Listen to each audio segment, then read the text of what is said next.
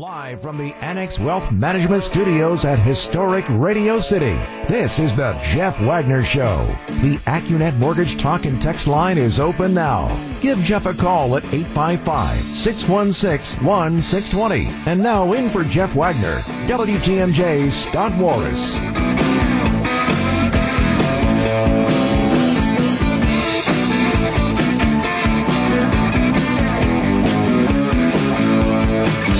Wagnerless program that it is. Jeff needs time to process things. Don't we all? Don't we all? No, I said this last night on WTMJ Nights. I am surprised at my own relative numbness to things. I'm just kind of playing it cool. I'm not too high. I'm not too low. I'm fine. I'm good. We'll be fine. We're good, America. Here we are. 2 days removed now. The sun still rose. I assume it'll set again tonight. You're going to get up and go to work or do whatever it is you need to do, and here we are. And I know Jeff did some of this yesterday, and other guys have on the air here today have done some of the starting to reflect a little bit, and I'd like to dive a little deeper into some of that before 3 o'clock today. Okay, by the way, the Packers game is still on. Why? Like, what are we doing? If this was a Sunday noon kickoff, I don't think they're playing this game. If this was a Sunday noon kickoff, and let's say instead of Packers 49ers, you had the exact same COVID situation with the Cincinnati Bengals and the Denver Broncos, I don't think there's any way they're playing. I think they're pushing it off till a Monday or a Tuesday. And yet here we sit, and I think you're naive if you think that the fact it's a national broadcast, the money that rides on it, the stature of the Packers and the 49ers for that matter, and that's why this game is happening tonight. And if you don't recognize the motivation by the NFL in doing this game and in having this game tonight, as opposed to, you could push it off until Monday or Tuesday and still be the 1 or 2 games in town if you did it Monday or Tuesday. But here we sit. I don't know. The Houston Texans have closed their facility and paused operations. The Chicago Bears today have closed their facility and paused football operations. Some might say they did that a few weeks ago, though. And it's a joke. So COVID continues to run its course through the National Football League. I struggle, whether it's how COVID impacts sports or society in general, I personally struggle with the question of, is this, whatever this might be, and today it's the NFL, is this worth criticizing and second-guessing, or is this what we should have expected all along as an acceptable amount of disruption due to COVID?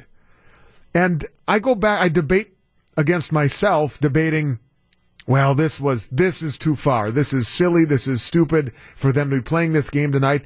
And then on my other, the other Scott on my other shoulder goes, yes, well, look, if you wanted sports during a pandemic, if you want sports during coronavirus, then this is the season that you're going to need to get used to. I don't know. I go back and forth on that. But make no mistake, tonight's game is being played because of money. And if it was a Sunday noon game, and if it was a Sunday noon game between two lesser known franchises with a lesser following, I'm pretty sure the thing is either postponed, rescheduled, pushed back a day or two, or what have you. Okay. It is time to do, as we'll continue to follow what's happening in Las Vegas. Clark County officials in Nevada are having a news conference right now, and we're constantly updating the numbers. And depending on the network you follow or the, pundit of your choice, Joe Biden, in some cases, sits just 6 electoral votes away from being the president-elect. Maybe some have him at 253, depending on what they've done with Arizona, which is really odd. It's almost split. You have half the networks doing or have given Arizona to Biden and half haven't. Boy, did you see the story today that apparently Donald Trump called up Rupert Murdoch late on Tuesday because Fox News was the first network to call Arizona for Biden, which set off the White House and the president. So apparently there are reports that he called up Rupert Murdoch and just reamed him out. How in the world could this network be calling this for Biden and all this other stuff? And I don't know. It's fascinating, some of the behind-the-scenes stuff. So we will continue to monitor what happens and bring you any breaking news. Of course, we will likely be going under a recount right here. Now, as of last check, President is not threatening to sue Wisconsin. I don't believe there's any lawsuits or I was going to say legal challenges, but I think technically a recount would be a request of a legal challenge, maybe. There's no legal wrangling between the president and our state right now. Knock on wood. Okay? But we'll see. We'll see how that plays out.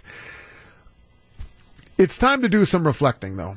And I've got a question, because, look, you always got to be looking to get better in life, in work, in relationships, in everything. How do you get better? And on the heels of what we have seen this week, the question that has been on my mind, and I think as Americans should be on all our mind, is what can we do better next time? Whether that's the off-year elections in 2 years, but specifically looking at 24. What can we do better? And that's where I would like to start. AccuNet Mortgage talk and text line is 855-616-1620. If you were, I don't know, if you were appointed to a blue ribbon commission on American election processes, what would you like to change? Now that we've seen this outpouring in early voting, in absentee voting, and mail-in ballots, all that stuff, moving forward, what is it that you would like to see changed and specifically improved? You don't want to make it worse, right? 855-616-1620. If it's something across the board on a national level, perfect. If it's something here in our own state you would like to see changed and improved, great. But let's take a step back, and it doesn't matter what your political affiliation is or who you voted for. I think we can all agree there's probably some things we can do to tweak this system of ours, which is so unique and so great, but we can be better at this. So what would you do if the powers that be came to you and said, we'd like to appoint you to a blue ribbon task force on American elections? What is something you would like to instill, make better, at least in 2024 and maybe moving forward? That's where we start. How do we get better? Time to reflect, America.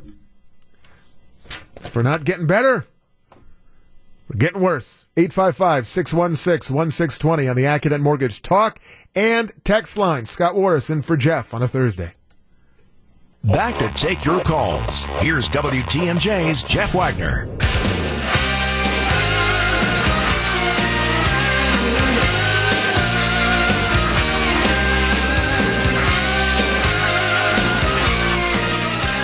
Now, I realize that there are suggestions.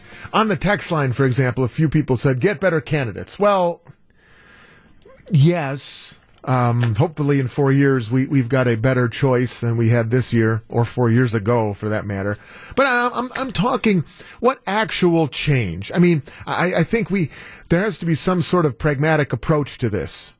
What is realistic? What could actually change? What is a reasonable request to make our state or our nation better when it comes to the process of electing a president? So keep that filed away in the back of your mind. I guess I was implying that it would be something that is actually within reason. Let me put it that way. Because getting better candidates, it's certainly within our ability to ultimately get better candidates by virtue of the primary process. But in the end, some of that is out of our hands. I mean, we may know some great men and women who should run, but if they don't run, well, what are we going to do, right? 855-616-1620 on the AccuNet Mortgage Talk and Text line. Let's start in Fredonia. Let's talk to Tim. Hey, Tim. What's going on, Mr. Warras? You miss doing basketball? I do, buddy. My God. I can't wait for it to be back. So what would you do, Tim? Scott, here's what I would do. I talked to Drew a little bit, and I got a couple of things. First of all, I would limit in-person absentee balloting across the board, make it uniform for like 2 weeks. But you have to vote at your precinct in order to do that, okay, wherever your assigned is. And obviously with a voter ID. Number two, I would make a federal holiday on Election Day. That means everybody's off. There's no BS as to why they couldn't get the polls. They had to work till 9 o'clock at night, whatever. There's no BS that would make it a federal holiday. Now, I know if you're in the hospitality industry, I get that. You start at 11 or whatever. I would make that uniform. Number three, Scott, if they haven't done this all wet ready, and I heard visitors, I would watermark the ballots somehow to make sure there is no hanky-panky going on. I've heard that they've done that in some states. I don't know if that's true. But those three ways of doing that, and then maybe on the ID, Scott, have a barcode where they could scan you in and you couldn't vote twice anywhere else. Kind of like if you try to ring in a ticket at the Packers game twice, it'll just come up rejected. Something like that, Scott. Then you get rid of 90-some% of this garbage. And, guys, you got to agree with me here. My wife's not very political on this, but she said this is just hurting the integrity of our republic right now. It's just crazy. And Stevie Wonder could see this coming, Scott. I mean, with this lawsuit stuff. I just want to hear your thoughts, buddy. Nice to talk to you again. Okay. Appreciate it, Scott. There he is. Thanks, Tim. That is Tim in Fredonia. All right, so Tim has a slew of ideas. I like the federal holiday idea. Or do it on a Saturday. I mean, that would be something that, again, thinking something doable. The barcode, like a watermark. Yeah, I mean, look, I'm all for securing my ballot to ensure that my ballot is cast by me and not someone else. And I think we all agree, if not we all should, that ballot integrity is vital. I don't think anybody would say, that is not of the utmost importance. Federal holiday, does that help? Maybe. The reason we do it on a Tuesday? We do it on a Tuesday in the first Tuesday in November is because it goes back way back. It goes back to when the farmers, as it were, would need a day to travel to get to a particular precinct or their particular polling place. And that was the reason why they did it on a Tuesday, because Sunday being a church day, a holy day, they didn't want people traveling on a Sunday. So that's why we're not going to do it on a Monday, and we'll do it Tuesday to give people a day to get there. That's really the reason why we do it on a Tuesday in November, the first Tuesday in November. So, okay, there are some ideas. 855-616-1620. AccuNet Mortgage Talk and Text line. Dennis is in Milwaukee. Okay, Dennis, what would you improve if you were given carte blanche to do it? There's a couple of things. The first thing I would change, I would have every state being equal as far as like the Saturday before the election, all mail-in ballots will stop after that point. Nothing after the Saturday before the election, and have that nationwide. And then the second thing I would like to see changed is as far as ballots being counted. I think they should be allowed to start counting the ballots the Monday before the election. Because I think that'll cut down a whole lot of this, I'm calling it procrastination, but, they got to take the time out, and count all the votes, which I think they should do in the first place. So let me ask you about the Saturday thing. So you would have all mail-in ballots, all absentee ballots have to be Now, are you saying they'd have to be postmarked the Saturday before the election, or they'd have to be in the hands of the precinct by the Saturday? In the hands of the precinct. Okay. The Saturday, in the hands. Why So I wouldn't know you? the postmark date would actually have to change. Why wouldn't you want the postmark date? Like if somebody voted and it was postmarked the Saturday before the election, why don't you like the going by postmark? Because that's going to put some of the counting off, maybe till, mail coming in late Tuesday, mail coming in on Wednesday. That's going to put the counting off. Okay. That's interesting. Interesting idea. Thanks for the call, Dennis. I appreciate your perspective. 855-616-1620. Look, there's all kinds of things we can do to get better, and that's what I'm asking. And I think there is one thing we all have to recognize and realize. There is one major takeaway, and we can get into that topic as well maybe next, but there is a major takeaway from this particular election, and I don't think it's going to change. If anything, it may only grow. We continue. You're listening to Jeff Wagner on WTMJ. Terry, Pete, Scott, Lamar, hang on the line. We'll roll you through the news. Let me just get a quick text or two in here. Let's see here. Scott, two things I'd like to change. One, let's allow for online voting. Online voting. Two, I believe every state should be required to have voter ID so we really know that the person is who they say they are when they cast their vote. Again, that's Ray from Illinois. Make the voting process digital, says Jeff from Racine. Yeah, a few of you are making the point that, we're still kind of in this counting process that is, from the 30s or 40s. Although I would say the 30s and 40s, it was all... They're still using a machine when they tabulate some of these things and run them through a counter.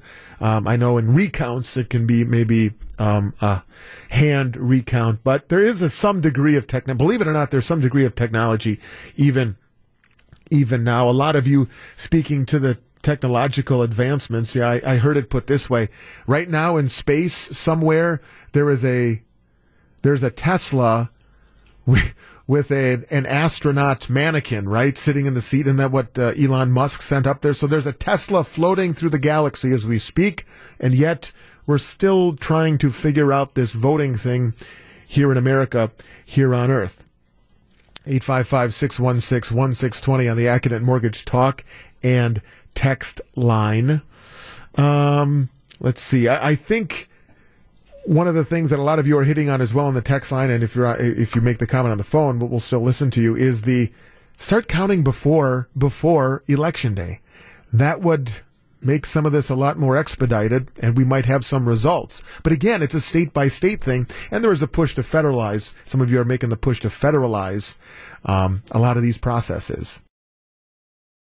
Back to take your calls. Here's WTMJ's Jeff Wagner.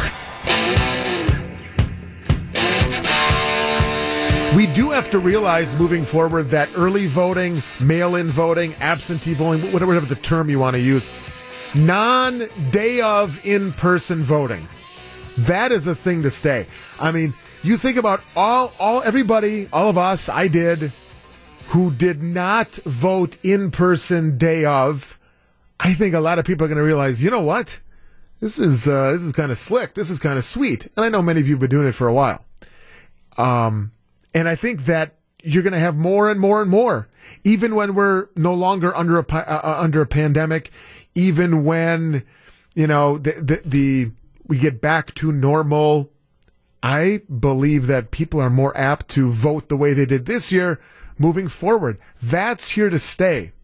Maybe not in the scope and size because of the pandemic, but close to it. So with that in mind, the first thing I would change, if I had to change one thing, and that's what we're asking, what's the one thing you would improve for 4 years, is in Wisconsin, to the state legislature, asking them to do something here, brace yourself, but I'm asking you to allow those ballots that are cast early to be counted ahead of Election Day. I don't know why they don't. The only reason I can come up with as the reason why they don't is that they're afraid that what the numbers will get leaked, and it'll be, the Monday before election, and suddenly, hey, did you hear Wisconsin says that Joe Biden's got a lead? How can they have a lead? It's not even election day yet. If somebody has an answer to that, I'd like to know why we don't, other than the absolute preposterous reason of, this is the way we've always done it. God, I hate that. Don't you?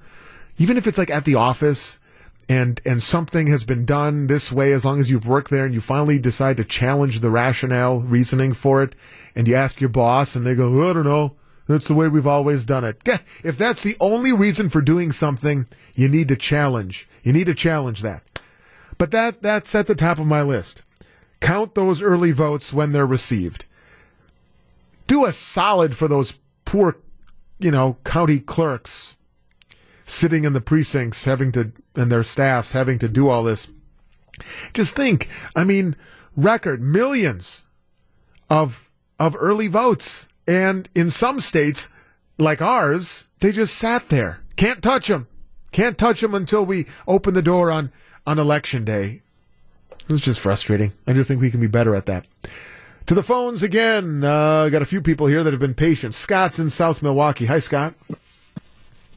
Hi. Thanks for taking my phone call. Thank you. What I would like to see change, whatever. Again, Scott, you there? The concept of can you hear me? All right, there we go. Gotcha. Go ahead. I like the concept of the Electoral College, but what I would like to see changed about it, because the Electoral College gives rural states a 3% advantage before even a single vote is cast. So three ideas, whatever that I've had, is that whoever wins the popular vote, whatever would get a percentage of electors based on the percentage that they won by, or whatever that they get, say 50 electors, or what our potential thing is that they get one bonus elector, per state, which they won. Gotcha. I think that by doing that, whatever, even the playing field between whatever the rural states and the urban states, whatever. And also one other thing that I thought of is that if your House delegation does not have at least 3 members, then you don't get your two senator representatives in the Electoral College process.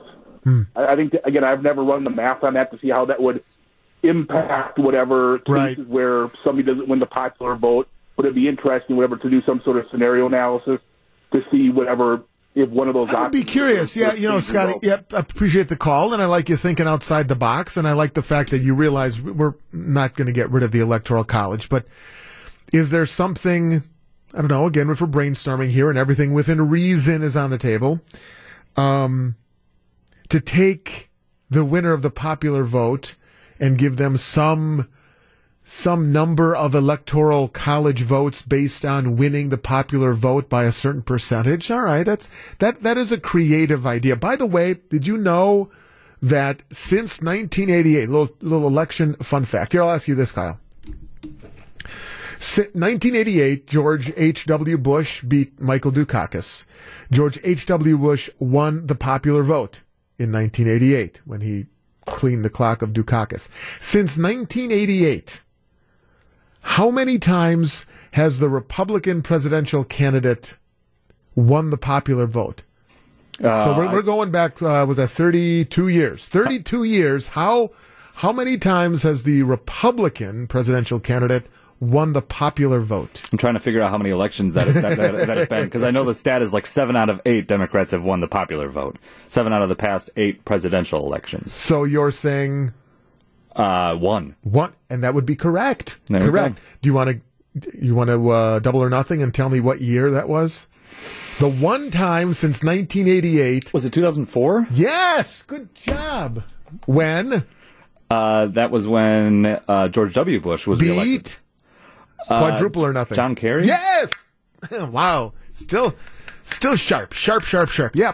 The Bush over Kerry in 2004 is the only time since 1988 that a Republican presidential candidate carried the popular vote. And Won't happen this time around, even if in the end somehow President Trump is able to get enough electoral college votes. Very good, very good. Terry's on the south side. Terry, how would you fix our election process in 2024? I think one of the main things I would work on is the debate format. I think what it does is it only works for getting sound bites. So basically, you just have to be the wittiest person to say something and get a good sound bite. And sorry about the motorcycles. That'll help you, rise up in the polls, and you can just be you say crazy things and all that, and you'll get up in the polls. But when you're pressed in long form conversation, we actually see that the person has no real substance to what they're offering, and I think that's what's been getting us in trouble during these elections.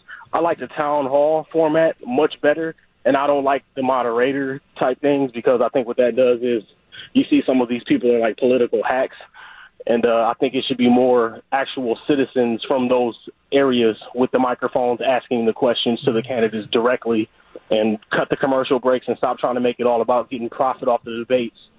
I think it needs to be, because we're picking the future of people of this country, so we need to take it more serious and stop making it about sound bites and stop making it about money. So in 2024, you want to alter the debate. You want to take it go back a step, even before Election Day, alter the debate process and eliminate the one-on-ones altogether with the moderator. And what would you have? Three town hall styles, or would you have 2 and 1, or what? Well, I don't know. I think, like I said, I think it should be more citizen focused. I didn't even know who some of these moderators were, and then the way they ask some of the questions, and then they seem to give one candidate more time than the other, and that just aggravates people who are trying to figure out who they want to vote for. A lot of these debates, like that one with Trump and Biden, that first one, it was like, what did we really accomplish? I know a couple weeks ago when I called and spoke about how we have, physicists and mathematicians and people with PhDs, these are the type of people we should be looking at. And those are the people that in debate form, they really shine. And you can say, oh, these are the people that can fix the issues in this country. And again, I think that'll prevent us from getting to a point like where we are, because I think what's happening is the reason people want to change everything with this election process is because the candidates are, look what we got going now. They're basically delegitimizing, if that's even the right word, the process. So now we're like, oh, we need to change it. It's like, no, wait a minute, we just need to change the people that we're elected. I don't know, Terry. I'm not sure if... I think we can always look to be better as a nation in everything we do, and now specifically in our election process. I'll be honest with you. Even if the two candidates this time were better, quite frankly, than Biden and Trump, I still think we could look at the election process and say there are things we can improve, we can tweak. Now, maybe more people are more apt to change things because they're just not pleased with the two guys at the top of the ticket this time around, perhaps, but I think all options are on the table. Thanks as always, Terry. Good to hear from you. There are some good ideas out there. We'll squeeze in Lamar when we come back, and I'll catch up on some of the texts that have accumulated as well as we try to make this nation better in 2024. We can do that, right? Right? Can we? You're listening to Jeff Wagner on WTMJ. Not today, big voice guy. Jeff is out. I'll be in for him tomorrow as well. Try to contain your enthusiasm, please. Lamar is in Orlando, Florida. Hi, Lamar. Hey, thanks for taking my call. And actually, I'm on vacation. I'm in Colombia, actually, listening to you on the internet. Columbia, South Carolina? Colombia, Cali, Colombia, the country. Wait a minute. You're in the nation of you're in the country of Colombia right now. I'm on vacation, yes. Wow. An international call, Lamar. Thank you. You're worldwide known, man. What can I say? Take it away. So from Colombia, what would the people of Colombia like to recommend? No, I'm just kidding. How should we be better? How can we be better? How can we be better in 2024? Three things. One really quick note about the Electoral College and the popular vote. Do you know that in the 5 instances that has happened in our history, it's always gone to Republican? They've lost the popular and won by Electoral College. Just wanted to throw that quick fact out there. But my 3 things. 1, technology. Our way of counting votes is extraordinarily archaic. I can do an entire mortgage application give them my verification online, and have it be verified in a matter of moments, and we're still counting ballots by hand using machine counters. That's one way. Number two, why are we voting on a weekday? I know why we did it, because of farmers. We're not an agrarian society anymore. Most people work regular 9-to-5 jobs during the week. I think voting should happen on the weekend. And most importantly, I think that could be easily done is federalize our elections and get one way of doing it. The fact that we have 50 different states and they do it 50 different ways, the perception is that because people don't understand the laws in different states, is that if in Wisconsin they're looking at the way they're doing it in Pennsylvania, they're saying, well, that's not how you do it. And so they think that it's fraud. And so it gives a perception that our system is broken, and that's just not simply the case. Every state has different reasons or different ways of counting, running their elections, and I think that is crazy. I've always thought that was crazy. However, different states have different rules. So we got one way of doing things. Voting on the weekend is going to be much better. It's more access, and then using technology. My God, I can send you a payment from here, and have it secure payment from here to your account in 20 seconds. And we're still having to vote in person using paper ballots and pen and pencil in many cases. All right. All good ideas. Thanks, Lamar. I appreciate it. And enjoy the rest of your vacation in Colombia. Where in Colombia are you? What city? Whereabouts? I'm in Cali, Colombia, the beautiful valley down here in Cali, Colombia. Beautiful. I see it right here. Florida-like climate. Wow.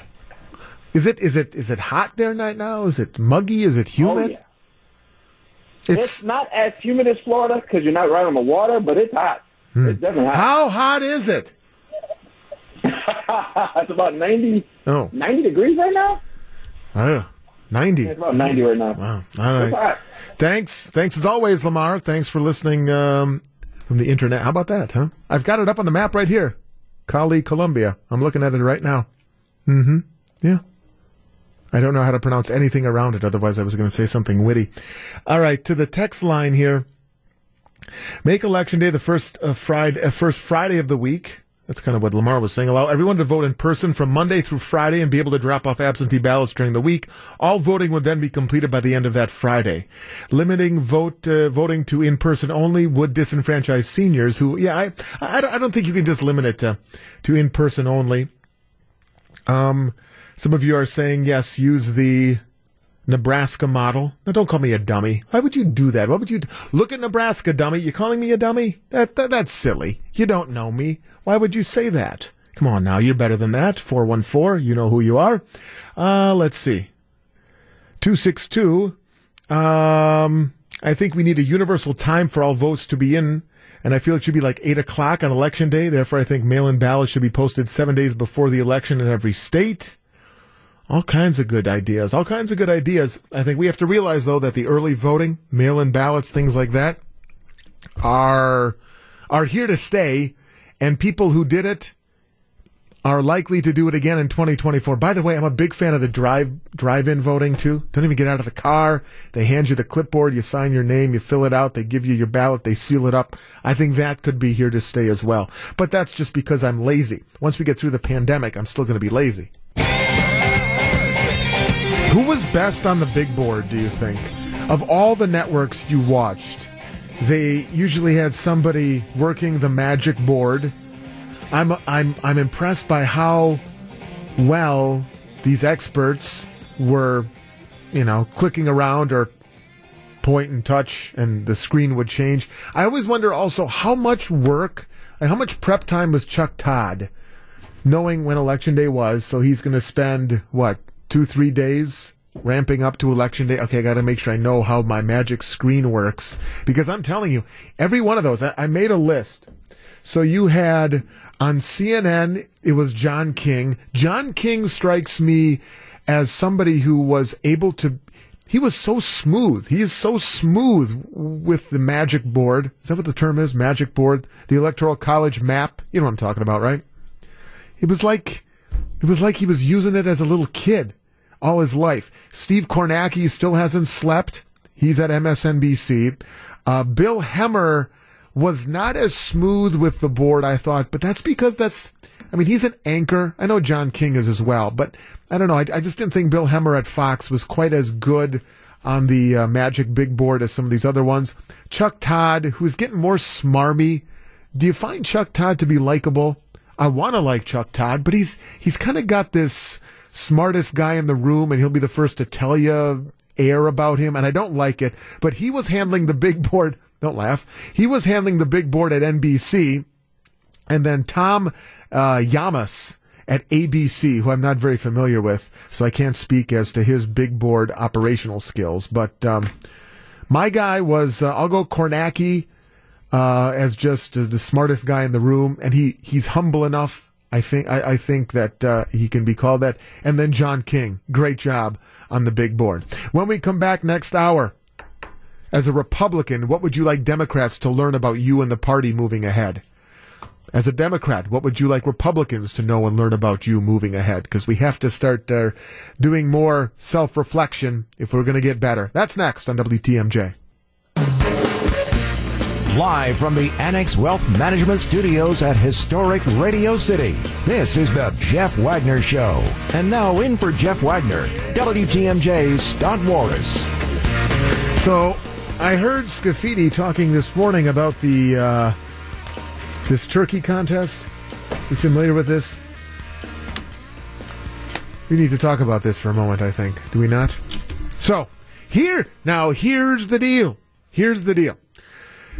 It is time for one of our WTMJ Cares initiatives. And for years, so many of you have been so generous for so many remarkable causes over the years of our WTMJ Cares initiative. And here, as we ramp up towards the holidays, and specifically Thanksgiving, it is time to debut yet another one of our WTMJ Cares causes. This one is being spearheaded by Melissa Barclay, of course, Wisconsin's Afternoon News, member of our news team. And Melissa and the station have teamed up with the Hunger Task Force to help make a difference for families in need this holiday season. And this is where you come in, because we need your help, and we're going to have a little fun along the way. Although the fun seems to be taking a turn for the worse, according to some of our hosts, but you know what? That's part of it. Each one of the shows and the hosts tied to those shows are competing to see who can help donate the most Thanksgiving turkeys to families in need. It is WTMJ Cares Pass the Turkey. So it comes down to a competition. Now, you heard Steve Scafidi touting, go to the website and click on my face and donate a turkey. Was it $15, right? $15 gets you a turkey. And we're going to keep track of this between now and Thanksgiving, and ultimately we will have a winner. So I am going to make my first plea, that's pretty strong, my first prayer to all of you right now. You can go to WTMJ.com, or it's even easier than that. If you just text the word turkey to 855-616-1620, and I need you to scroll down and look for my face. You go, you're on the radio. What does your face look like? Well, that's a fair point. But normally I do WTMJ nights. But here's the thing. I got a little advantage, because today and tomorrow I'm in for Wagner. I'll be in for Scafidi in a couple Fridays from now. But I need you to go to WTMJ.com. I need you to text the word turkey to 855-616-1620.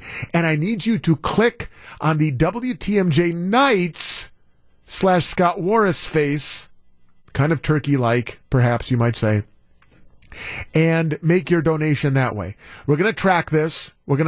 At some point, we're going to get a hold of some sort of turkey tracker. That's what I'm going to call it. And then we will see who wins. So we're going to kind of make this a competition. I know you're going to hear some trash talking among hosts. I'm going to take the high road right now. Like most candidates, they take the high road during the campaign early, and then it gets late, then people get tense and nervous, and maybe they're down in the polls, and then wham! Then you start the negative campaigning. If that's what I have to do, I will do it. I will do it. It's for a good cause. It's for WTMJ Cares, Pass the Turkey. So if you just go to WTMJ.com, you'll see the banner at the top of the website. You click on there, you'll see all the shows. And even though I'm in the noon to 3 slot right now, I need you to click on the WTMJ Nights. That's my normal home logo, and you can donate right there. Don't forget, WTMJ Cares is once again powered by Watry Industries and Premier Aluminum. Wouldn't be possible without those good folks. Text the word turkey to 855-616-1620, and we'll send you the link, and you can donate that way as well. $15 gets a turkey for the Hunger Task Force, and they'll make sure it gets in the hands of somebody who needs it this holiday season. And you'll be hearing more about this initiative on all our platforms between now and Thanksgiving. I want to win, and I'd like you to help me win. Put that out there. I'm not below graveling. I may do that, but not right now. I'm not going to go negative. I'm not going to gravel. We'll save that for next week. All right, here's my next question. As we continue, and I know, look, I could sit here and talk about, here are the numbers, here's who's winning, this is the percent that's in, but I think it's more important right now that we as a society, as an America, as a Milwaukee, as a Wisconsin, what changes between now and 2024? So we spent the first hour in large part talking about what would you like to see changed about our election process? What can we do better? And a lot of creative ideas, a lot of creative, reasonable ideas. How many of them could come to fruition? Who knows?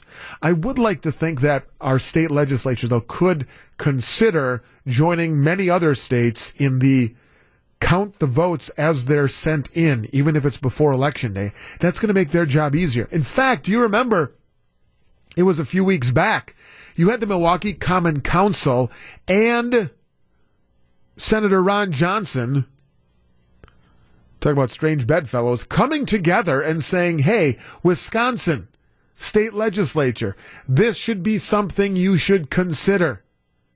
When you have those two entities coming together, then we're on to something, okay?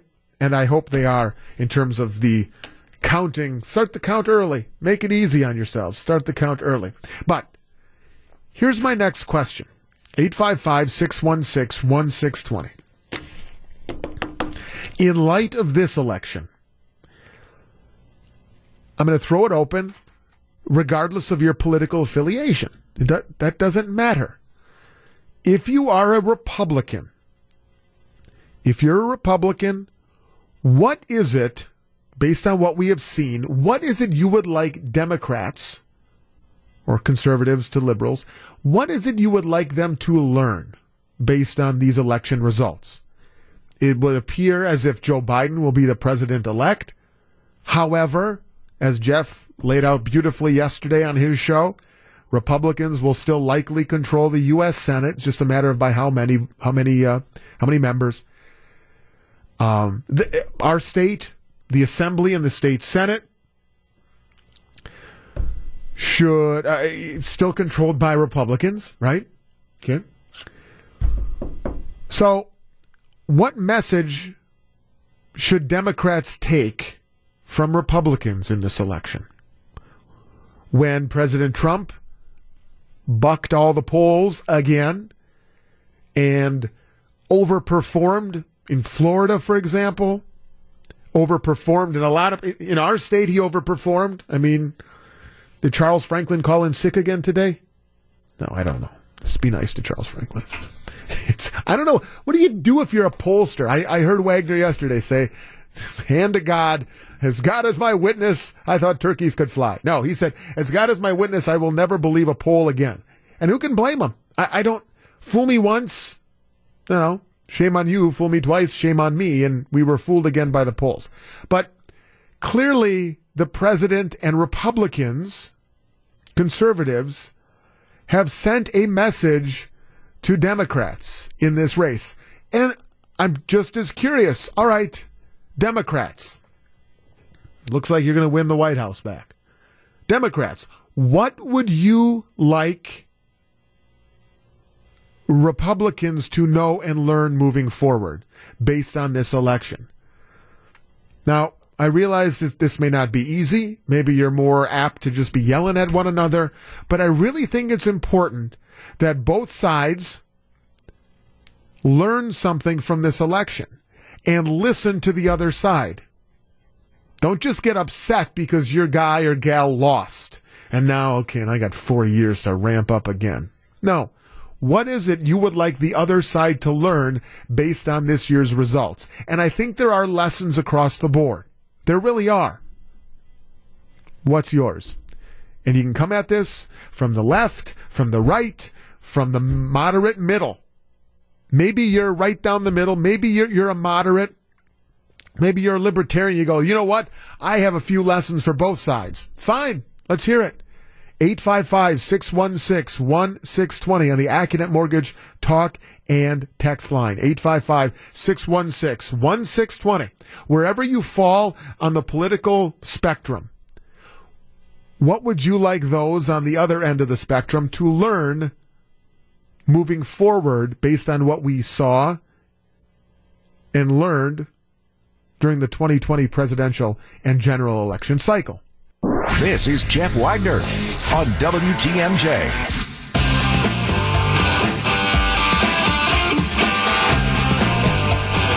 I don't have as many texts or calls as I thought. I think if you're on the right, even if you don't consider yourself a Republican, but you're more conservative, what message, if you can take a deep breath, what message would you like those on the left to glean from this election? If you are on the left, 855-616-1620. If you're on the left, what message, provided Biden does indeed become president, what message would you like Republicans, and you could say Trump Republicans, to take from this election? What's the one takeaway that you would give people on the other side? Time to talk, people. Time to talk. Jared's on the east side. Good afternoon, Jared. Hi, how are you doing? Okay, Jared. Well, let me just say this. I'm a veteran served in Vietnam. And I didn't put my butt on the line for Republicans or Democrats. That was not the issue. It was America. And I just get tired of the same old talk, no matter who's going to win, the right or left. We are Americans. Now, I know you make your money by right and left. Hello? I'm listening. I'm listening. Yeah, but that's not proper. I didn't put my butt on the line again. Well, Jared, let me just interrupt you, and I appreciate what you did for us in your time in the service. Do you really? Are those just words? No, really. And Jared, I don't make, I'm not going to speak for anybody else. I don't make my money left, right, or I'm not sure what that means, what you mean by that. But yes, I don't, no, Jared, just, I don't. If you've listened to me on the night show, 6 to 9 weeknights, except days like today when I'm in for somebody else, I've enjoyed the conversation with people across the spectrum. The reason I've set up the question and the topic as I have, Jared, is in an effort to get people to talk to one another, in an effort to get people to listen, just as importantly, listen to one another. And so I'm doing this in an effort to have a true discussion so that people who lean left are listening to people who lean right, and vice versa, because we need to learn. We need to learn from this election. Why is that important, left or right, rather than Americans? Why is that important? Why is it important? Well, it's the reality. It's the reality of the situation. You're making it the reality. Jared, you're making it Jared, I don't know why are you so confrontational with me? I'm just trying to have a genuine discussion. I'm sorry. I apologize. Okay. I genuinely, I don't know how often you hear me, but I truly just am looking to have a discussion with the realization. Are you kidding, Jared? I totally wish there wasn't left and right. I hate the fact, Jared. I hate the fact that we have become an either-or society. You're either left or right. You wear a mask, you don't wear a mask. You're, this or that. But in some ways, that's the reality of the situation, and I guess I'm just dealing with those realities. Are you kidding? I love the fact if I could settle in here behind the microphone, Bud, and be able to just say, we are America, and we're not, left or right. We're Americans, and those lines and things like that. But I guess I'm just looking at it as a divided nation politically and thinking, how can we maybe break down some of that divide? Go ahead. Well, the thing about it is one way of breaking the divide is to eliminate left and right. That's one way, especially you. Because when I say you, I mean you, the person on radio, because you have the microphone. You have the microphone, and you're going to eliminate left and right. Do you think in your power? Do you think if I stop talking about left and right, or radio people, whatever you want to say, stop talking left and right, do you think there would not be the type of opposition you have from a primary two-party system? Absolutely. You will always have differences in this country politically. However, yes, the answer to your question is yes. Okay. Thanks, Jared. Call again. And again, remember, my intent here is to generate conversation, try to break down some of that divide. So I appreciate it, Jared. Thank you. 855-616-1620, AccuNet Mortgage Talk and Text Line. What is the message you want to send to people who vote Democrat if you're a Republican? Or if you're a Democrat, what is the message? What's the lesson you would like people on the right to learn? And again, to Jared's point, I'm not coming at this from sort of snark or sarcastic or a wise you-know-what angle. I truly think that there's some lessons that can be learned to make us better, to Jared's point, as Americans, period. We'll continue. Jeff Wagner on WTMJ.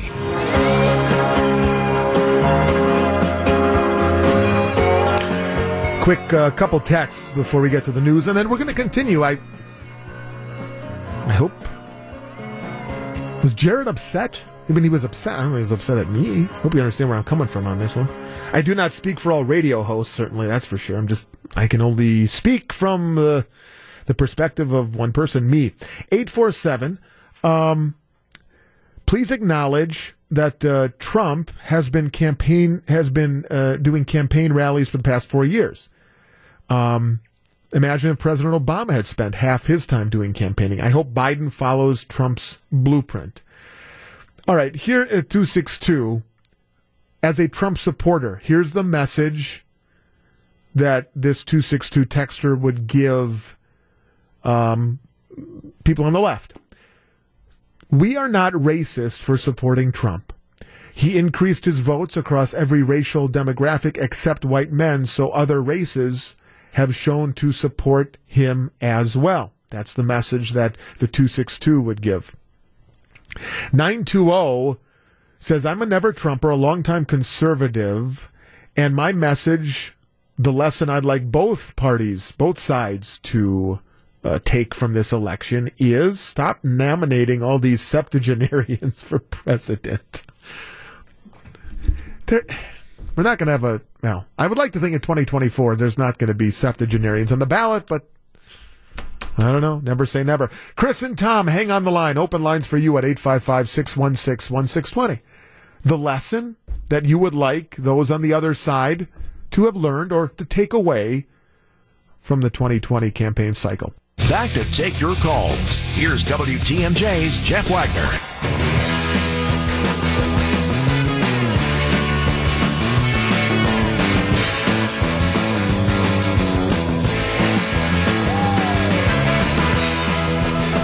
Eight 855-616-1620.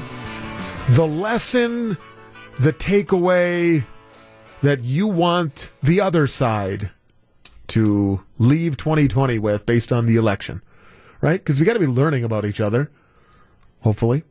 Chris in Madison. Hi, Chris. Hi, how are you today? I'm okay, man. So what is the takeaway? What's the lesson you'd like people on the other side? I should say, are you coming at this from the right or the left, generally speaking? I'm coming at it from the right of center. Okay. I voted for Trump the first time around. Okay. I did not vote for him the second time around. I didn't vote. I had felt very conflicted. But the message, I think, is if both parties continue to keep with the bickering and the utter BS that goes on for what they get paid to do, the next guy that comes, if they can't get this right now with Joe, the next time around now, who are you going to get? How much are the American people going to keep taking?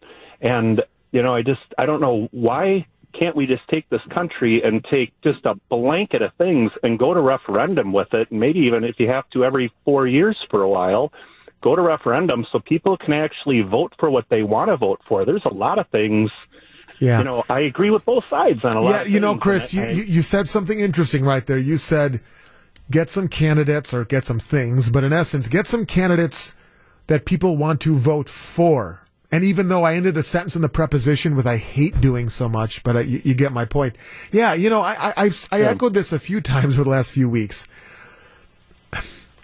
How many people voted not for Biden or Trump, but against the other guy? Well, I'm just, I'm not a fan of him, but I sure as heck don't want the other guy. So, well, here we go. Here's my vote. Exactly. And my just kind of feeling is I actually kind of feel a sense of comfort knowing that Biden is going to be doing, that I think he's going to make it. I think he's going to be our president. I think he is going to. I think he's going to upset a lot of Democrats, like Trump did to the Republicans, because he's a left of center guy, and he's not just going to pull party lines. He's, to me, one of the last of the lions of the John McCains, the Huckabees, these guys that could shake hands, have a talk. Maybe it's a little bit of an argument, but they would hammer it out and they would agree and go home civilly. And to see how that, I hope he can be our last shot at both parties getting along. If I could have my way, everything would maybe be a certain way, but I know I have to live with you and I have to live with that person, and this is all our country, and we need somebody who can help us all out and help us understand and maybe just some reason together, talk things out, not just yes, no, or throw all these extras on, when you're doing a vote, say, okay, I know you need this, but this is how we feel. Where can we meet? And just have some civility. And a lot of people, Chris, would love to have my guy, my woman, my team, my party in power all the time, controlling everything. But you know what? I think we need to realize for the betterment of our nation, that's not what is ideal. I don't think this is crazy, but maybe some people might think it's crazy. We're better when we have the checks on one another. And I kind of agree with you. If and when it ultimately ends up being Biden in the Oval Office and Republicans, maybe slim, but Republicans hold the Senate and Democrats hold the House, even though the margin is a little wider or slimmer now with the GOP pickups. That's not the worst thing. And I know there's probably people ahead. How can you say that unless Republicans control everything, or how can you say that unless Democrats control everything, we'll never get it? No, this is how it's supposed to work. This is why the framers set it up as they did. So you had checks on one another. And we're set up, and we should as heck be set up for our nation to function and function effectively with different parties controlling those different units of government. Well, maybe you and I can get together and run as a ticket, Warras and Cook. There you go. All right. Thanks, Chris. Yeah. Appreciate it very much. Yeah, there's something to that. 855-616-1620. Let's continue here. Tom in West Bend. Hi, Tom. Hi. How you doing? I'm well. What is your takeaway, or what takeaway would you like others to have? Well, I guess the way I look at it is maybe I come from the left, okay, and I look at it this way as you have to look at it as who's ever your president of the United States, you still have to have some respect for other people who they vote for. and you shouldn't hold people against it. And you know, if he's your president, you know, just respect him for who he is, and you always have a chance to vote next time who you want to vote in. And I would, you know, and then let's get along as one nation and not have this so much dividance in what goes on in the world, because a lot of angry people are in this world, and the ads that they have are making people even more angry, and that's what's causing all this. I can't top that. Thank you, Tom. I echo everything you just said. Tom in West Bend weighing in. 855-616-1620. Mark in Kenosha, hang on. Sam in McHenry, Illinois, hold on. And open lines for you as well. We'll get to some of your texts. What is the takeaway? What is the lesson? When you tell the story of the 2020, when we look back and you tell the story of the 2020 presidential election, what message, if you're coming at it from the right, would you like those on the left to know about you and who you are? If you're coming at it from the left, and if your guy ultimately wins the White House here, either today, tomorrow, or at some point in the near future, if you're coming at it from the left, what is it you would like those on the right to realize and recognize about you and your party moving forward? This is the conversation that we need to have 2 days removed. Jeff Wagner on WTMJ.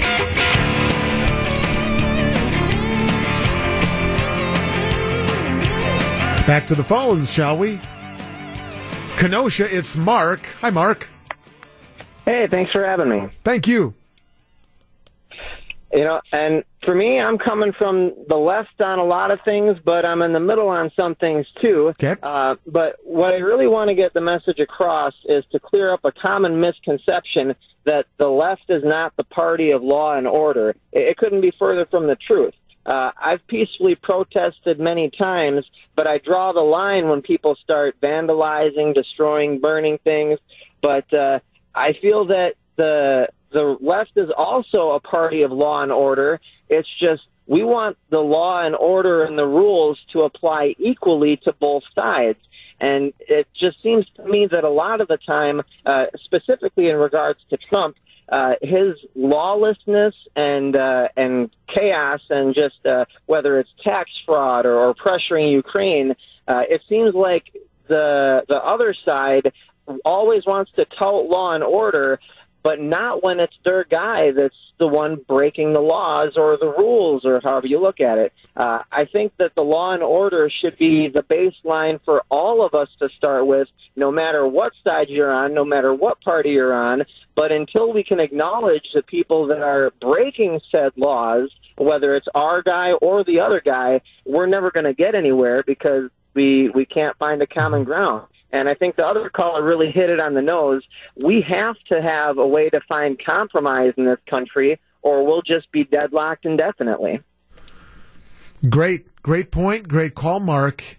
Law and order should not be a right or left thing. Partisan. No. Yeah, isn't that silly? Exactly. And it feeds into, as we was talking with one of the earlier callers, that whole either or thing.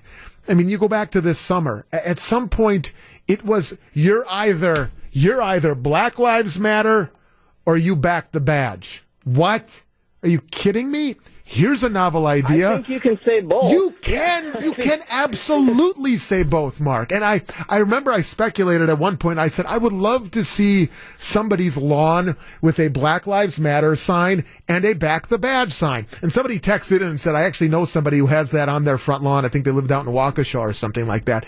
It has been infuriating that we got to the point where you're either right or left, you're law and order or you're lawlessness, you're either Black Lives Matter or you're back the badge. I mean, it's absolutely absurd that it's come to that, and I hope we can kind of pull ourselves out of those polarizing corners here now that the election cycle's over. Exactly. I'm one of those crazy people that thinks you can peacefully protest and still want to protect your community, because I've lived in Kenosha my whole life.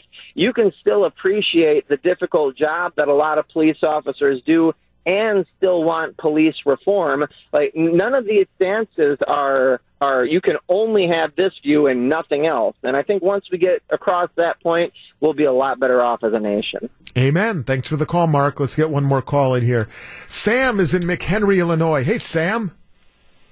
How you doing there, Scott? Pretty well. Good to hear from you. So what advice, again, tell us what angle or what end of the spectrum politically you're coming from, and then what would be your message for the people on the other side of the spectrum? Well, I would first like to make a quick comment on when Chris talked about the referendums. Okay. Is a way to clean things up. And then he mentioned John McCain. John McCain and Russ Feingold, they came up with that campaign finance thing. It didn't even survive in court. So that was the moment there where you had two guys from each side, but they couldn't come up with something that really worked. So way to ruin Sam, way to ruin the memory of bipartisanship. Thanks a lot for dousing that bucket of cold water. Survive in court, though. I know, but God, it was a great moment in political history, wasn't it? It was a moment. It was a moment, but it didn't have us in mind. So I guess it just, so now we move into my main comment, and that obviously would be Donald Trump, and this is for conservatives too and Republicans that walked from him because he was crazy?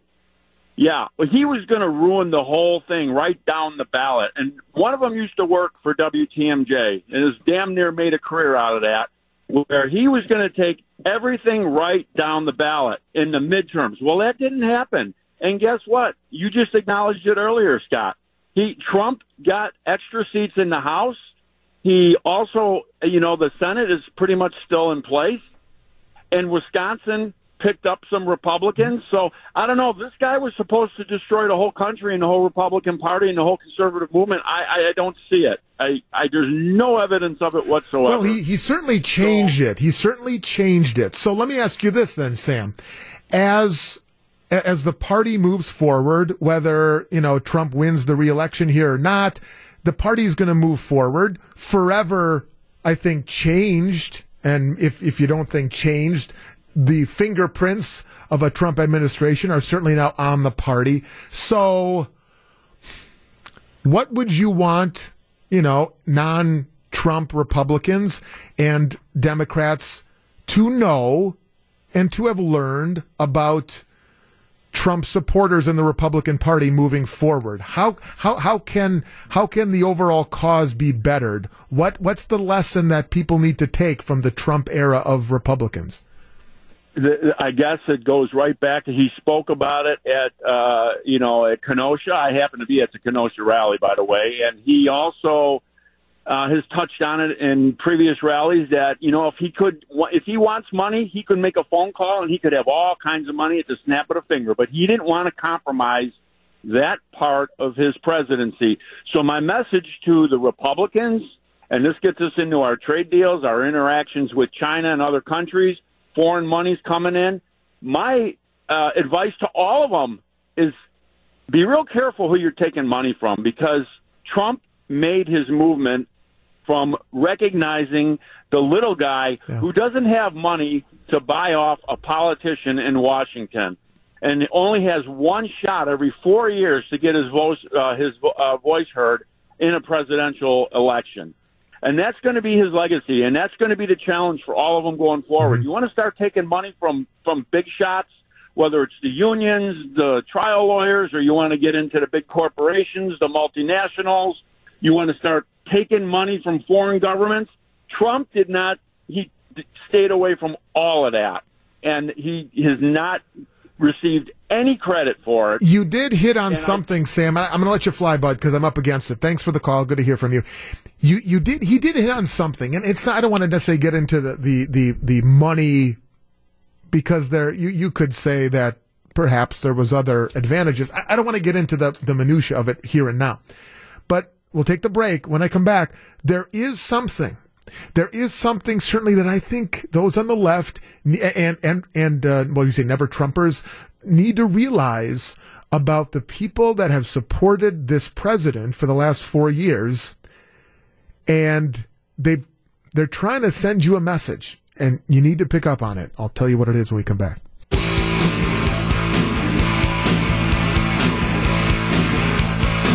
Here would be the takeaway, I guess, is that There are a ton of Americans, Republicans, who feel marginalized. Call it flyover country, call it what you will. But if those on the left or those who are conservative Republicans that are not supporters of Trump, you've got to realize, look at how many, and their voices were heard loud again on Tuesday, even if they don't ultimately reelect the president, but all these other races nationally and statewide. There are tons of Americans who are conservative, who are Republican, that felt forgotten in this country. And whatever you think of Donald Trump, when you look at him as a political being, he was able to tap into that, dare I say, I feel your pain, dare I say, I will fight for you, I will end cronyism, and whether or not you think he did or forget that. But he was able to tap into something here, right? The marginalized American in the middle of the nation, between the two coasts that get all the attention. And they have been and are crying out. Live from the Annex Wealth Management Studios at historic Radio City, this is the Jeff Wagner Show. And now in for Jeff Wagner, WTMJ's Scott Warras.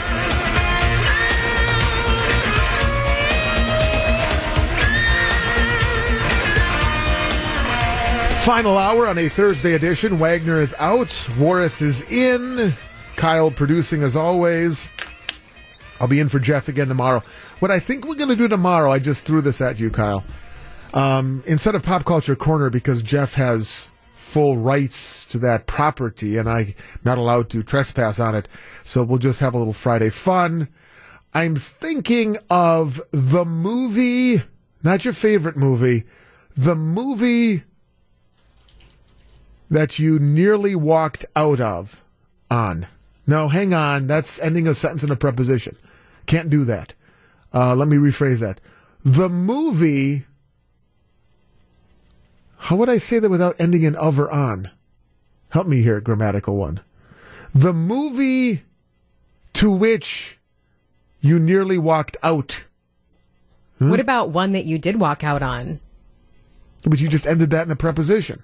Movie on is a preposition. Almost couldn't finish.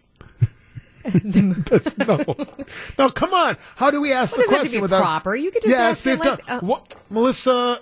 How long have you known me? Words are important. Words have meaning. No, but people know what you mean. But I know they know what they mean, but I like to be grammatically correct. All right. One of the lessons my mom hammered into my head as a kid was never end a sentence in a preposition, and she's probably smiling and nodding her head listening to this going, see? I think you had it right the first time. What is the movie that you nearly walked out of? Just take away the on that you ended on. But of is also a preposition, Yeah, that's Kyle. true. Oh, God. See? What's the movie that you have a English teacher? Oh my God. Anyway. Okay, what was the last Star Wars movie that came out? That's good. We're going to do this tomorrow at 2 o'clock. I'm thinking about it now. You walked out of a Star Wars movie? Almost. I guess we could. Oh, the Jar Jar Binks one No, that not everybody that hates? one. No, we could talk about this tomorrow. Well, we will. Are you working tomorrow? I'm not working tomorrow. You're off on you're off. Seriously, you're off. I am. Oh, My okay. brother's getting married, so. Oh. Yeah. Are you in the wedding? I'm the hostess. What does that mean? I don't know. It's a title that you give someone to greet people when they come in. The hostess. If anybody needs anything, they come to me. Are you hosting it too? As the hostess? I mean, I'm not hosting it, but you hand out the pamphlets, you greet people at the door. You mean the bulletins? The programs? Yes, the programs. The rosters? Can't tell a member of the bridal party without one. Yes, that's No kidding. what I will be doing. Yep. It's my younger brother, so. Is this back in Iowa? Mm-hmm. Wow. Yeah. Okay, I didn't know that. So you're going to be off tomorrow. I will be off All right, tomorrow. then I'm going to prime the pump for tomorrow. Do not tell us this now. Don't text it. Don't call it. Hang on. Is Jim going to help us with the grammar? No, Jim. This is good. Oh, good. Jim is in Waukesha. Jim, help me out. How do I ask that question without ending in a preposition? What's the proper grammatical setup of that sentence? Name a movie on which you would have walked out. Name the movie on which you would have walked out. I can end with out? Yeah, I can end with out, can't I? Yeah, Okay. that's correct. Name, I got to write this down, Jim. Hang on. Forget that. Name a movie on which you would have walked out, or on which you did walk out. Okay. Jim, do you have... what? Go ahead. I got to tell you, I had some of the best English teachers in the world, and they hammered the same thing into us. Don't end the sentence on a preposition. Yes. And it made a difference from an A to a C. Oh. Good point. All right. Thanks, Jim. And clearly the lesson stuck. Thank you, Jim. Name the movie. Yeah. Say it as a declarative sentence. Don't ask the question. You better write this down, Kyle, because I'm going to forget this tomorrow. Name a movie on which you walked out or nearly walked out. Period. Okay. That's great. Back to your brother's wedding. Right? So okay. What is your movie? How would you're not here tomorrow. How would you answer it? Well, I think it was the last Star Wars, the 3-hour one. The 3-hour one where you had to have watched all the Star Wars movies. I don't remember which one that was, but I actually... I did walk out on You it. bailed. How deep into the movie did you bail? 2 hours in. See, if you've already gone past the halfway point. I had restless legs. I was getting jittery. Things were not going well for me, Scott. She storms out and she goes, I'll read the book. It was like, you get to a point where you're just sort of lost in the movie because you did not watch many of the previous movies up to it. So, yeah, I felt like I was justified, but maybe. Then I felt really bad afterwards that I walked out. What? And I took a lift home. It was with my boyfriend. Who did you feel bad for? Because did he I was really with want my to see boyfriend, and he really wanted to see it, and I was like, yeah. Oh, you dragged him out too? No, he said, I really want to see this movie. It's 3 hours long. I understand that this may be, a really long time for you to sit through a movie that you don't really know what's going on in. So I went. You just did it right there. Did you catch that one? I did. You ended that sentence with the word in. That's a preposition. Okay, so I got through 2 hours of the movie. And then I said, I can't do this. I really, really tried hard. And I said, hey, do you mind if I just, go home, take a lift home? I know it's really bad.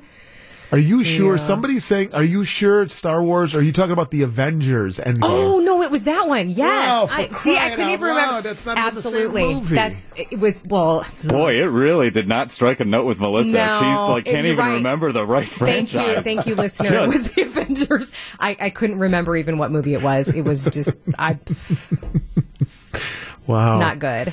And it was kind of embarrassing to admit it because, I'm not that type of person to just bail. But I just hadn't watched any of the others, and I was antsy, all that kind of stuff. So, well, that explains why you walked out.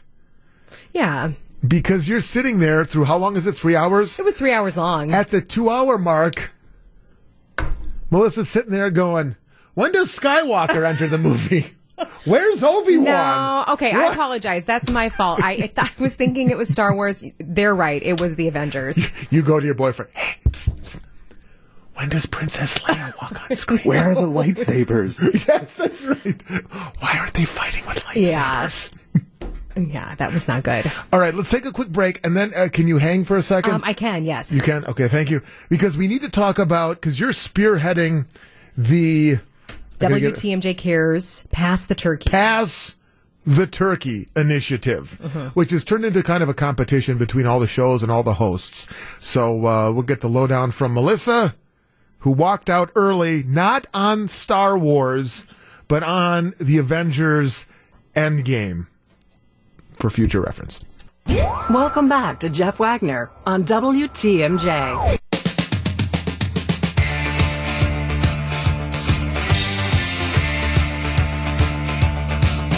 Okay, so today we have debuted our latest WTMJ Cares initiative, WTMJ Cares Pass the Turkey. I mentioned this earlier in the show.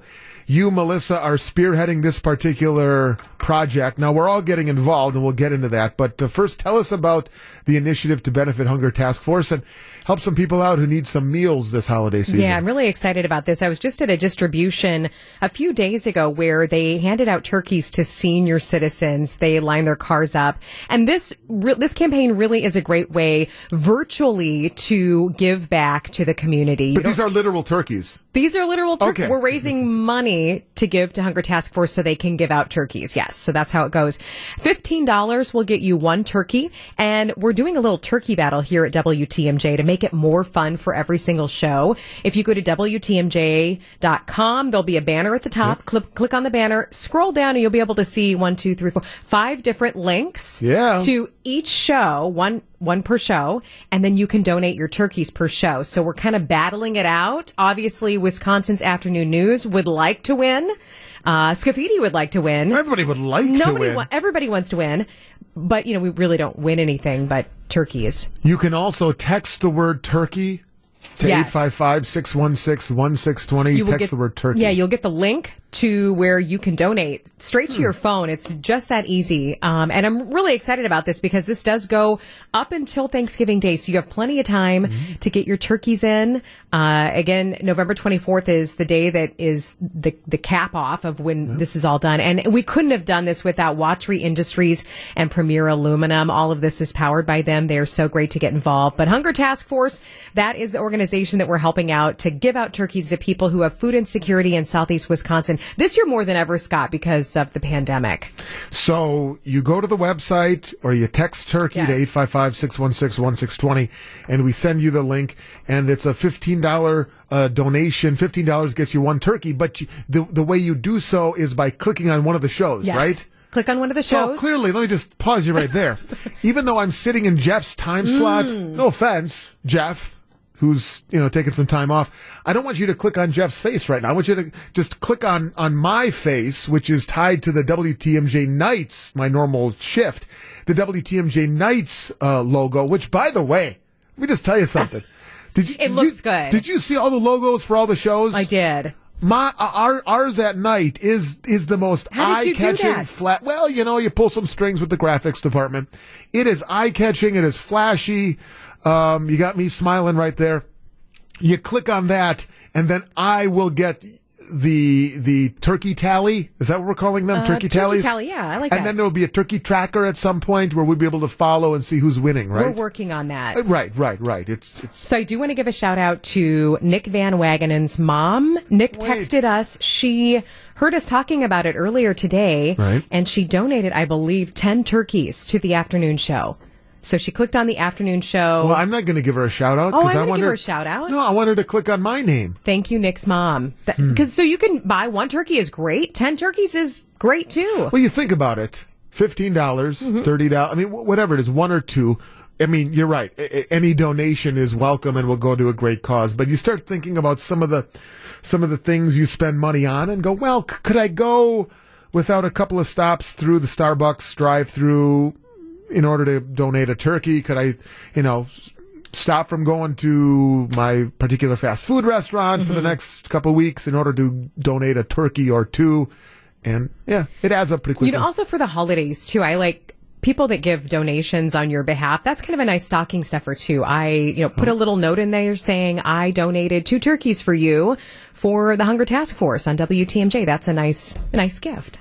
So there you have it. And again, thanks to the great folks at Watchery Industries and Premier Aluminum. The competition is on, but obviously it's all for a great cause. 855-616-1620. Text turkey. Just go to WTMJ.com. They got the big banner up there at the top. Scroll to my face, my name, on WTMJ Nights, and you can donate there. You can click on Wisconsin's Afternoon News. Or not. This is Jeff Wagner on WTMJ.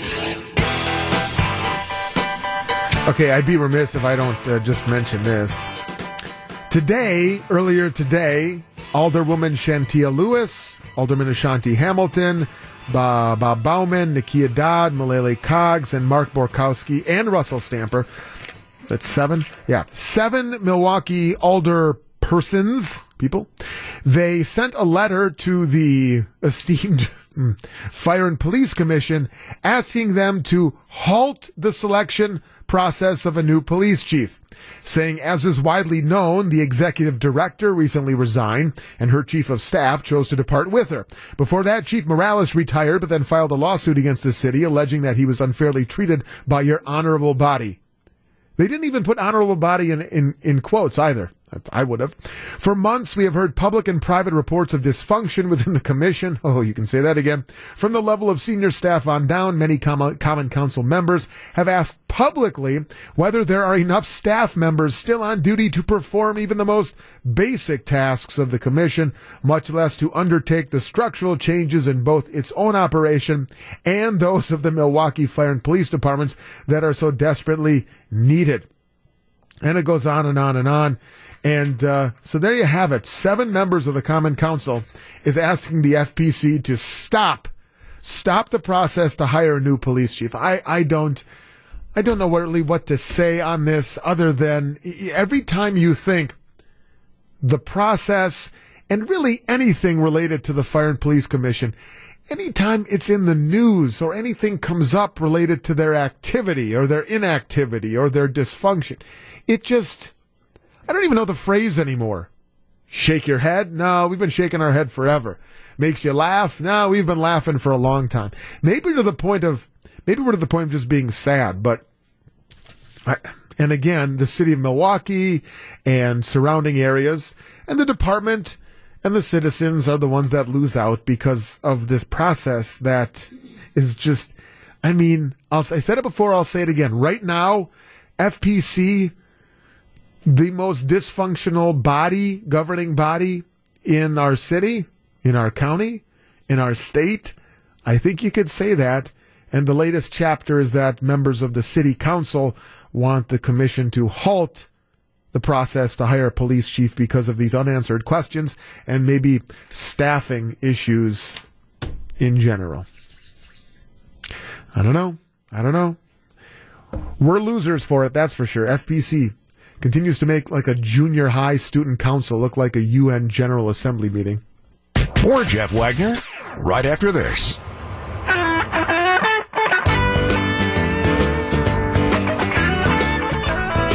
I should have mentioned this when we were talking about the election stuff in the first couple hours.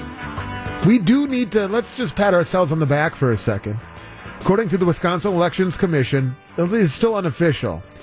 Wisconsin voters cast 3,296,374 votes for president. That is the most ever. Most ever. The record had been a little over 3 million, and that was back in 2012. So we smashed past our prior record with over 200,000, about 225,000 more people voted this time than last time. That's pretty remarkable. Now, unofficially speaking, though, percentage turnout, second highest. You got to go back to 2004 when 73.24% of the general election population turnout. This time it was 72.66. So, you know, one thing I would like to change in time for 2024. All these here's a tip to all the networks, cable news, websites as well. Right now, for example, I'm looking at CNN on one of the screens here, and they have the Trump raw count, the Biden raw count, the overall popular vote, the Biden raw count, the Trump raw count. Here's what I need you to do. I need somebody to do the math and then include the difference, because I'm sick of doing the math myself. Kyle, you've been watching this stuff.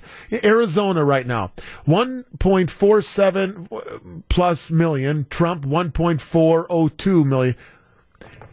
Then you got to look at the number and go, all right, minus, and you got to do the math in your head. And I'm kind of annoyed about doing the math in my head. You need to give us the raw total and then include the difference. Say, minus 204,117 or something like that. Do the math for us. It would be very helpful if you could include the difference on the screen. I'm just saying. Sick of doing the math myself. Although it is kind of a practice in math, which isn't a bad thing, right? I guess we could do a little math every once in a while. I'm kind of surprised they don't. Does that make sense? You know what I'm saying? Yeah, I gotcha. I kept looking at Nevada yesterday, and I'm like 6,000. Okay. 6,000. And then I would look hours later. I'm like 6,000. Okay, and then I realized, they're not counting today. Well, yes. And I was like, what is going on? Like, why? So right now, no, I got you. Like even on the website, I've been using. I don't know what has been your go-to site. I've been using the Associated Press. I've been using the AP. But I mean, in terms of live action numbers, I would rather just watch a television and get it sort of delivered to me that way. Yeah, I mean, it is kind of frustrating because you don't really see any sort of difference, and by the time you're working on it, they might move on to the next state, and you're like, well, what the heck was I just looking at? So, yeah, I mean, unless if you're not quick with the mental math, it can be a little frustrating, I'd imagine. Right now, I'm on the AP website. My cursor is hovering over Pennsylvania, and they're reporting 88% in. I don't know if this is updated, but they got it at 88%. Donald Trump, 3,237,103. Joe Biden, 3,134,692. Then I need the difference. I need just give me one more column. I know somebody said you do have to look at the small print. Well, maybe not enough networks are doing it. Like CNN doesn't have it up. The AP website, just give me the, Biden minus whatever the heck that is. 103,000-ish. It would just be helpful. I don't know. I'm just throwing that out there. And it makes us guess mental math. You just said, Biden minus 103. So now we don't even know if that's the right number that you're giving us. It's like, well, this is great. The guy isn't even sure. And we're at the point now where I'm more interested, because we're tracking this, in the raw number than the percentage. On election night, I kind of just look at the percentage and then you have an idea. But now I'm interested in is the gap closer? Is it wider than before? And to that end, we need to know the raw number. I don't know. Math hurts. Math hurts sometimes. This does not, however. Great Scott! How much would you pay for a crate of oranges? You always have a very eclectic, what would I say, lunch usually. People don't know. You come in, you have like a satchel. You got your cloth satchel and you open it up and there's always the most, like I have an avocado and some couscous today. And I'm like, what? I got a peanut butter and banana sandwich back there. And Paczynski usually I have some dates, I have some macadamia nuts, and watercress sandwiches. You are always very eclectic with your the snacks dietary. Of a 70-year-old person. I don't know if it's 70. It's just I sometimes envy your array of food back there. At any rate, this could be something for you. How many mandarin oranges could you buy for 1 million yen, or roughly $9,600? Well, for one fruit-loving buyer at an auction this week in Japan, the answer is just 100. A single crate of 100 Japanese mandarins hit the auction block this week on Tokyo's central wholesale, the Ota market. It was the year's first auction of Satsuma mandarin oranges, a famous citrus species from Ehime Prefecture on the island of Shikoku in southern Japan. Okay. This region produces semi-seedless citrus species of oranges known for their good balance of rich and sweet flavors. Its easy-to-peel, thin skin, as well as its melt-in-the-mouth texture. Only about 100 farmers produce this special kind in the area. The high bid at today's auction was considered a very celebratory price. It also marked the beginning of Japan's mandarin season. One expert said, since the quality of the fruit of each year is evaluated at the first auction, it will greatly affect the subsequent sales. First auction is very important for the fruit industry. Apparently so. $9,600 for 100 mandarins. It's not quite as good as the Mackinac peaches. Okay. Here's something for the holidays, perhaps. If you've always wanted to smell like a shiny new pair of red shoes that have yet to meet two sweaty feet, you're in luck. You're familiar with the designer Christian Louboutin? Everybody knows that name, right? Well, he just launched Loubou World, his first ever collection of fragrances, and yes, the iconic expensive heels are involved. The line is comprised of 7 unisex fragrances that live in bright Louboutin red bottles topped with ornate caps. There's Louboucroc, Louboufunk, Louboukiss, Louboudoux, Louboucrown, and so on and so forth. Martha Stewart's red bottoms definitely smell like Sharpie, but apparently unaltered Louboutins smell more like a cabaret and a sensual wake of cardamom, iris, and vanilla, leading you into glamorous Paris. What the heck does that mean? If you want people to actually know what you smell like, Louboutin's got you covered there as well. Each fragrance is uniquely distinct from its siblings.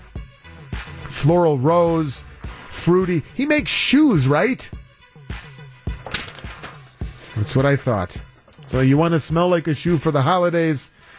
Louboutin's the way to go. Right, Scott! And last but not least, okay, listen to this one. Loneliness, we go back to Japan for this one. Loneliness has become a serious social issue in Japan, prompting robotics researchers to develop everything from humanoid robots to furry cybernetic seals for isolated people to interact with at home. And of course, you have the sex robot industry, which has taken off during the COVID era. Now, researchers have built a device that simulates going for a long, leisurely walk with a loved one. A group of researchers say, for some people, finding a girlfriend is very difficult. So they set out to create a way for lonely young men to experience holding your girlfriend's hand more easily than by finding a girlfriend. In fact, for now, they have created, ladies and gentlemen, a female hand. A female hand. Yeah. In a recently published paper titled My Girlfriend in Walk, the team published designs for a sophisticated robotic female hand that grips, look at that, looks like something it looks like Bride of Frankenstein, that grips, moves, and even sweats like the real thing. A complex elbow-mounted sliding rail mimics that push and pull when the person you're holding hands with slows down or speeds up slightly. And the device is even paired with a smartphone app that plays the sounds of a woman's footsteps and the rustling of their clothes as they move. The pliable skin is heated to human body temperature, and the pores release liquid from a reservoir inside to get that ever reassuringly sweaty feeling. The device is scented with a subtle perfume that is supposed to replicate the mixture of soap, shampoo, and cosmetics you might smell while walking with a real-life human woman. The team says part of the impetus behind the invention is to provide comfort for those who might be living isolated lifestyles during the pandemic and give them more of a reason to get some fresh air and exercise. While that might seem a touch eccentric to many, the growing trend in Japan, where young people lock themselves away indoors without ever going out, suggests there just might be a market for this strange-looking invention. A hand-holding robot that sounds, smells, and even sweats like a real woman. Just the hand part. I know what you're thinking. I thought the same thing. Great Scott! Welcome back to Jeff Wagner on WTMJ.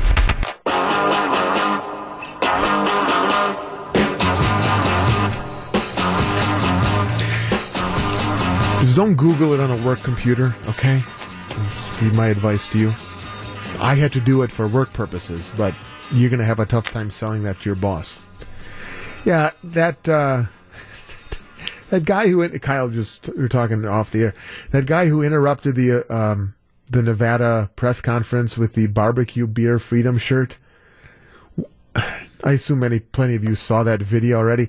You know, the thing that strikes me about it is he was never ushered away himself. I mean, isn't there like even just like a security guard just kind of standing up against the wall that would, yes, sir, you got to move on. And then the guy walked away under his own power. There was one guy that like calmly steps in between and like, just in case you're going to like flip the switch and go absolutely crazy. But the guy kind of runs out of breath and like runs out of the same thing to scream at the same time and just sort of like, and then he has to run off in a huff. I mean, I would have done the same thing if I was doing nothing but screaming for 20 seconds straight. Because you're not going to stand there and catch your breath and another thing. You know what I mean? No, he certainly. But I'm looking at the guy who stepped in between, and he wasn't really a security guard. Was he a member of the media, in fact? I don't know. I think he was with the guy that was speaking. With the Nevada Election Commission, or whoever he was. Yeah. Barbecue, BBQ, beer, and freedom. Those are... I'm all for that. I mean, who isn't? To be honest with you, the message of barbecue, beer, and freedom, I think that's a stance or that's a platform that all Americans could get behind. Who's against any one of those three things, let alone all three of those things together? I think he could, maybe he needs a little bit more tact in getting out his position on things, but the slogan itself, I think that's a platform we could all agree would be good. So this Packers game is still on, huh? This is still happening? We don't have any late-breaking news? I mean, look, I'll watch it. Of course I'll watch it. I'm not an idiot. But just remember when we are that if this, again, I firmly believe if this was a noon start and the Packers were the Bengals and the 49ers were the Jets, let's say, I don't think they're playing it. But because it's a nationally televised game, there's big money on the line, television contracts and others, you know. I think it's not out of hand to think that that's ultimately leading to this game being played tonight. Just want to put that out there. All right. So they've got a big 1 hour show, huh? How will John Mercure and Melissa Barclay ever handle a 60-minute, not even once you get through the newscast, but an hour-long edition of Wisconsin's Afternoon News? They will be indeed the pre-game to the Packers and the Niners. We'll see what's on tap for the big 60-minute extravaganza when we come back.